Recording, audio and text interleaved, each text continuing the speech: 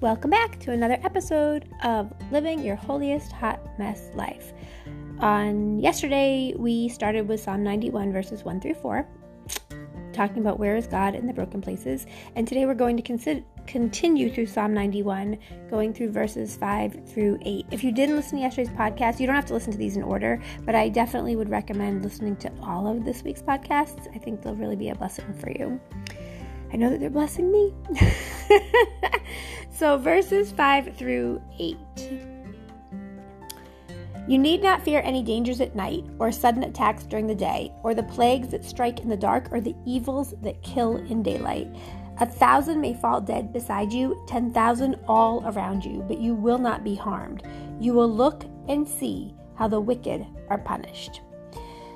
So as I was praying about what we were going to do this week, and if you didn't listen to yesterday's podcast, as I was wrestling with God with lots of tears and frustration, I was thinking about how when we're in the broken places, sometimes it's hard to see God.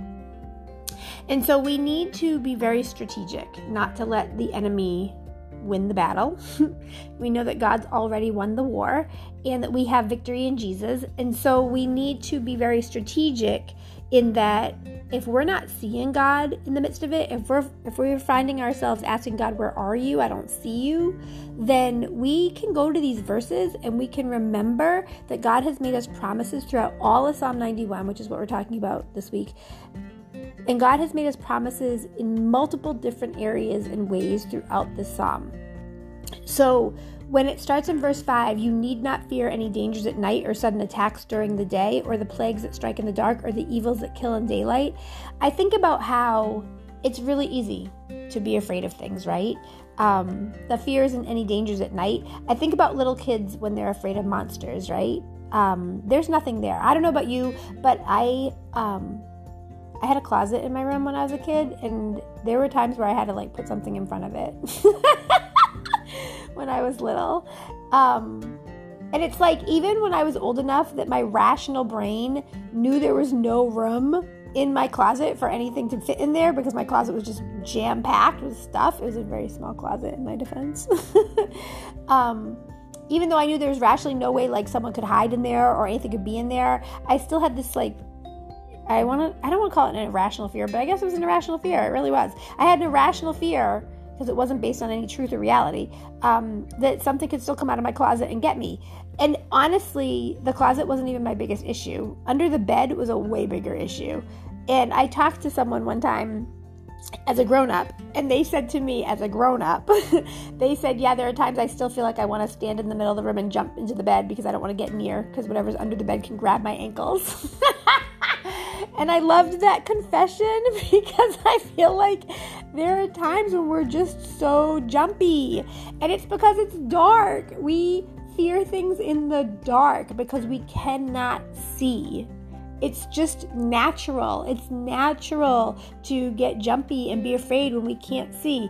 Think about racehorses. They put the blinders on the sides of their eyes to focus them on only looking forward. But for some racehorses, it freaks them out. They can't handle the fact that they can't see as well as they should be able to see. And they have to get used to that. You can't train a racehorse to race in a race and not have it practice with the blinders. The first time you race that horse cannot be the first time you put blinders on it because they will freak out. We can't handle not being able to see. People ask all the time, if you had to lose one of the 5 senses, which one would you absolutely not want to use? And so often people say sight, because they say, I could still function if I couldn't hear, I could still function if I couldn't smell, I could still function if I couldn't taste, and I guess I could still function if I couldn't feel the touch of things. And that's what people say to me all the time, but because we use it as an icebreaker. But this idea of not being able to see is really, really stressful for people. And so when we feel like we're in a dark place and bad things are happening to us, and by dark place, I don't necessarily just mean physically dark. I mean spiritually dark, emotionally dark, just circumstantially dark. and we feel that we can't see God in that place because we're suffering, I want to remind us that God is with us in the broken places. And if we can't see it in the moment, He's going to reveal it to us. When we look back, we'll be able to see that He was with us the entire time. So I want to pause, and I want us to reflect on, when is a time in your life when you couldn't see God in the midst of the situation, but when you got through it and you looked back over it, you could see God everywhere. We'll be right back.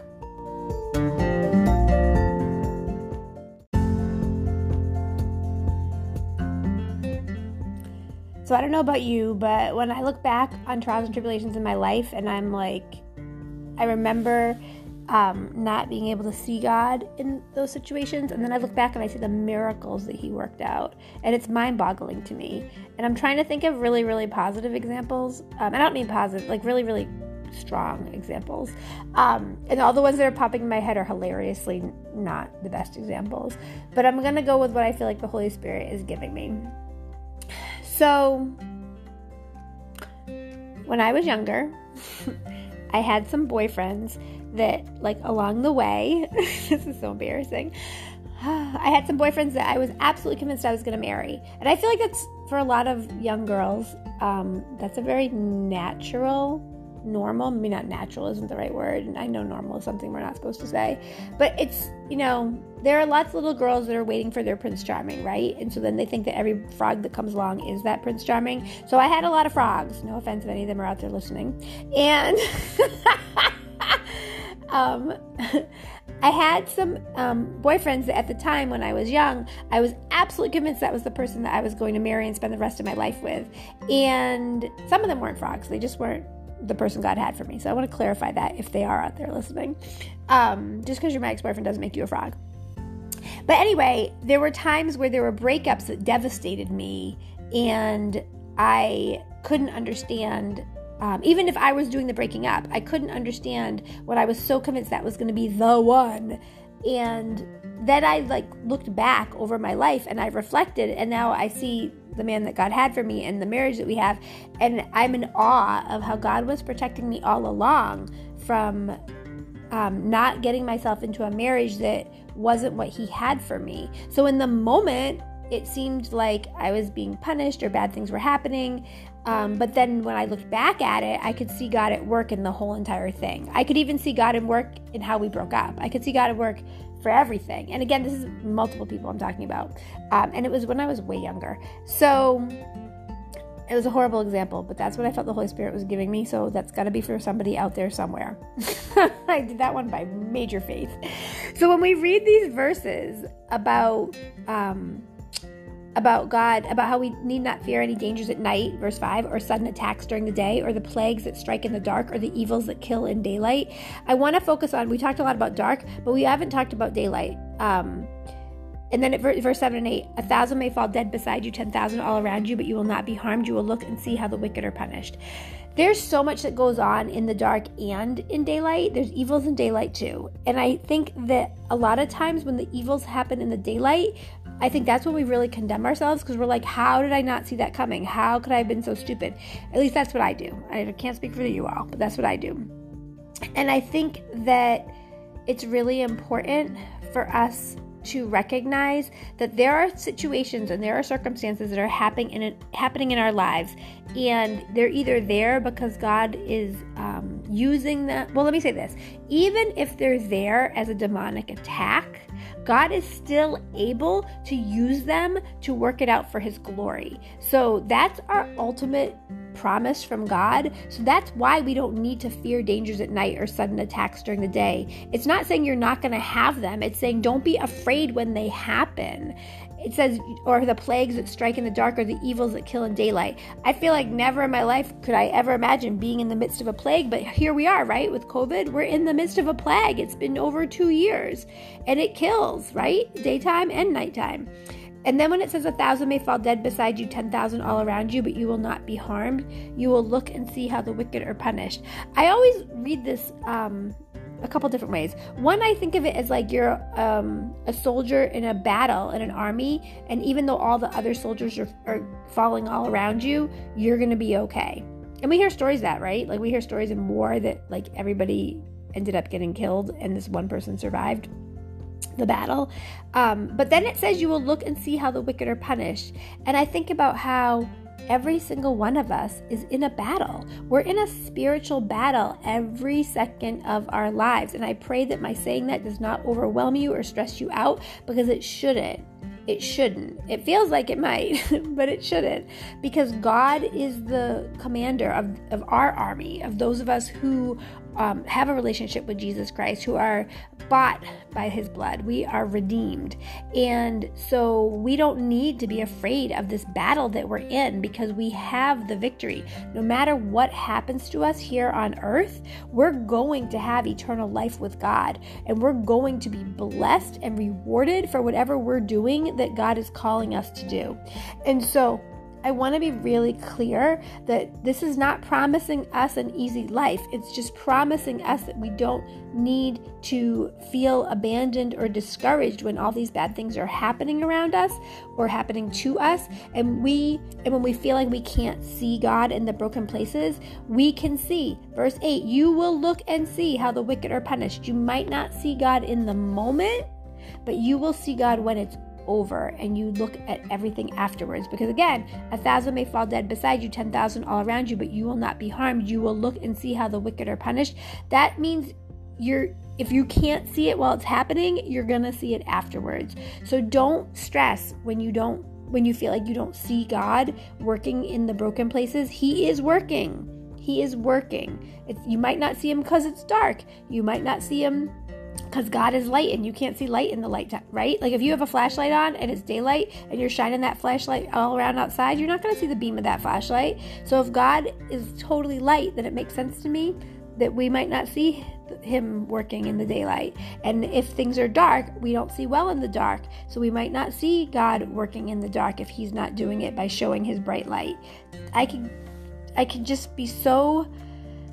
There's just so much to thank God for. And if you're in a broken place and you're not seeing God, then I would advise you to pause, pray, worship, read his verses in the Bible, especially read Psalm 91, and make a list of things you're grateful for. I know I say this all the time, but it really does help. If you can calm yourself down by making this list, and I don't mean calm down and then make it. Make the list in the middle of your bawling. Make the list in the middle of your screaming. Make the list in the middle of your shaking. Just start making the list. List the things you're grateful for. And when you do that, you're going to start seeing God, because you wouldn't have those things that you're grateful for if it weren't for God. I know we're way over. I have a bad feeling we're going to be over all week long, but I know that the Lord is pressing and pushing me to say these things to you all, because he's pressing and pushing me to say them to myself. Let's pray. Hallelujah, Lord God. Hallelujah, Jesus. Thank you, Father God. Lord, thank you for helping us to see you in the broken places, Lord God. Thank you that we can stand on your promises and trust and believe in your holy word, that we will see you in the broken places. Whether we are seeing you in the moment or seeing you afterwards, we're going to see you, Lord God. Help us to see you, Lord God. Help us to be mindful to use our tips and strategies, Lord God. And as we strive to live our holiest hot mess lives, help us to tell others, that we will be a blessing to others, that all of the trials and tribulations that we are going through, that these broken places will be amazing testimonies to bless and encourage others to live their holiest hot mess lives. In Jesus' precious name, amen. God bless you. I pray that this was a blessing for you. I pray that you will like, share, and subscribe, and that you'll come back to hear more tips and strategies of how to live your holiest hot mess life. God bless.